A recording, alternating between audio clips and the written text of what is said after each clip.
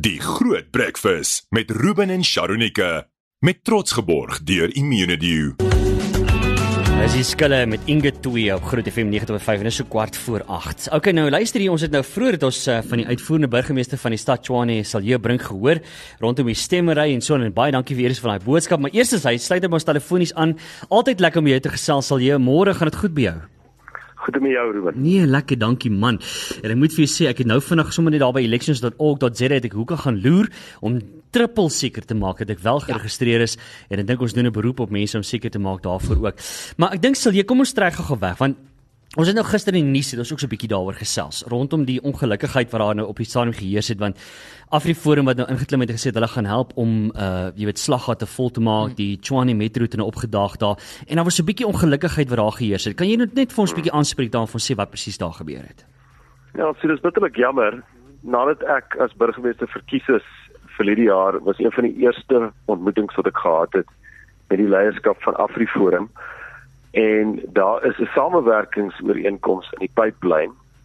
En daar was natuurlik so 'n bietjie bureaukratiese weerstand, maar ons as regering en koalisie in die Tswhane metro wil saam met gemeenskappe hande vat om saam reg te kry wat ons as 'n munisipaliteit weet ons nie alleen kan doen nie.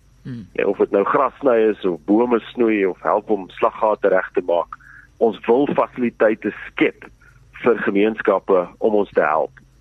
En snaaks genoeg, so 2 weke gelede is daai samewerkingsooreenkoms tussen Tswhane en AfriForum goedgekeur deur die burgemeesterskomitee. En in hierdie tussenpouse waar daar nou, jy weet, tussen goedkeuring en ondertekening gebeur hierdie insident. En die ooreenkoms het bepalings wat juis hierdie tipe van goed gaan probeer vermy. Want daar's sekere reëlings wat mens kan tref, so as jy padhol wil regmaak, laat ons net weet waar jy dit wil regmaak as daar 'n versperring is van 'n pad. Jy weet, stel ons in kennis. Maar dis die klein besonderhede en die groter punt wat ek net daar wil uitdra is ons is nie teen hierdie tipe van samewerking nie. En ons maak vordering om daai meganismes in plek te stel om skermutselings soos hierdie uit die weg te ruim.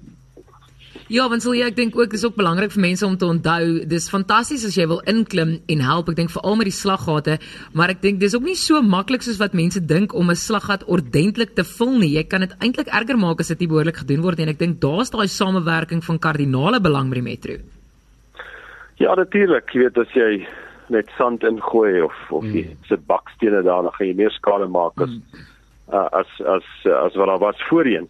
Ek dink daarom by AfriForum en baie van die organisasies wat ons help, is daar daai begrip. Ja. Maar jy moet ook laat lede aan beide kant, so lede van die organisasie, lede van die buurtwagte of wie ook al ons help, en dan aan ons kant metropolisielede, amptenary, almal moet op dieselfde bladsy wees.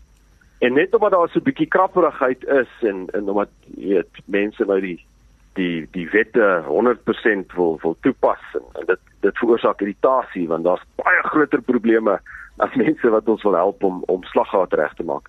Dit beteken nie dat ons nie daai behoorlike reëling in plek kan kry nie en ek is baie optimisties. Ek het vir Cilliers gesê die volgende voorblad wat ek graag wil sien is waar ek en hy saam die potholes regmaak. Oh wow, seker. Maar hier is die vraag nou, gee ons 'n bietjie raad en advies. As gemeenskappe sê en jy weet mense wat in Tswhane bly en woonagtig is, wil sê okay, maar ons wil betrokke raak, ons wil help om die gemeenskap beter te laat lyk om jy weet byvoorbeeld slaggate vol te maak.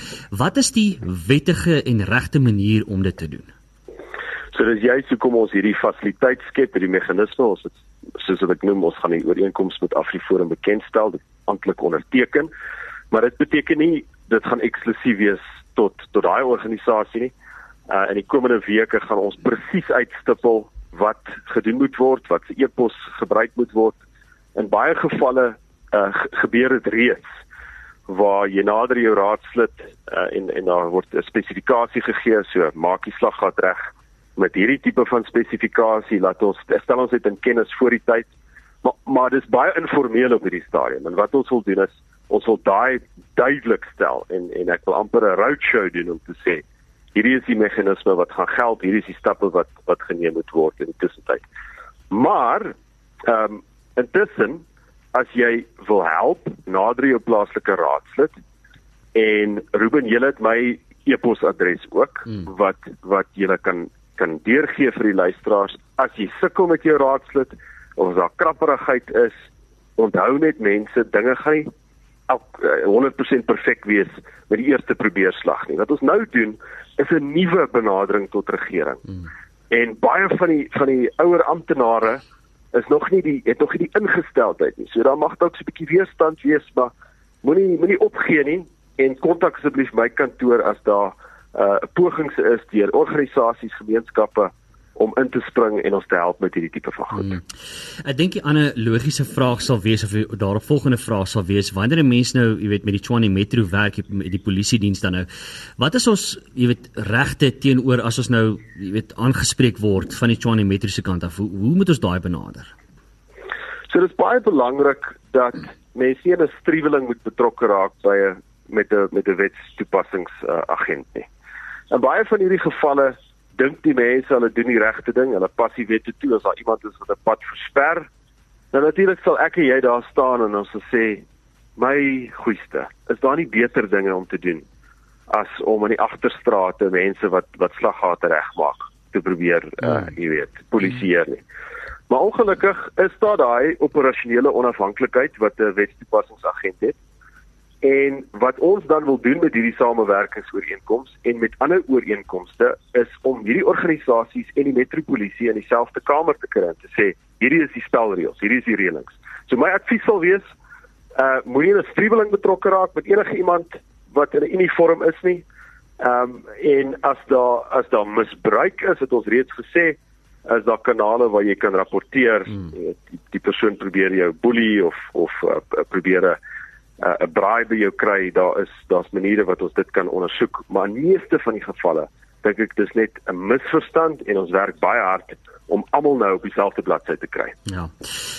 Wel, ek hoop ons gaan daai vinnig sien gebeur, en ek kan nie wag daarvan nie. Cilliers, asseblief as jy 'n opdatering rondom dit het, laat weet asseblief vir ons, dan kan ons daai sommer op lig ook deurgee. Ja. En ek dink dis goed dat ons almal as 'n gemeenskap ook saamwerk om in te klim en te sê ons is lief vir ons stad en ons wil net die beste vir ons stad hê. So baie dankie vir wat julle van julle kant af doen, maar ons gaan definitief dan verder weer, jy weet, info deurgee sodra ons dit daar van julle kant af kry. Baie dankie daarvoor. Dankie julle. Alright, lekker dag, Cilliers. Dankie. Dankie vir jou. Alright, so dit is dan nou die uitvoerende burgemeester van die stad Tswhane, Cilliers Brink, wat so 'n bietjie gesels het daaroor, so nou weet ons, maar ek gaan my vinger op dit hou sodra ons daai info kry het rondom wanneer dit afgeteken is en dit die ooreenkoms in plek is, dan sal ons daai info ook deurgee, maar ek glo dit sal nou jy weet uitgesorteer word en dan kan mense van daar af verder vat.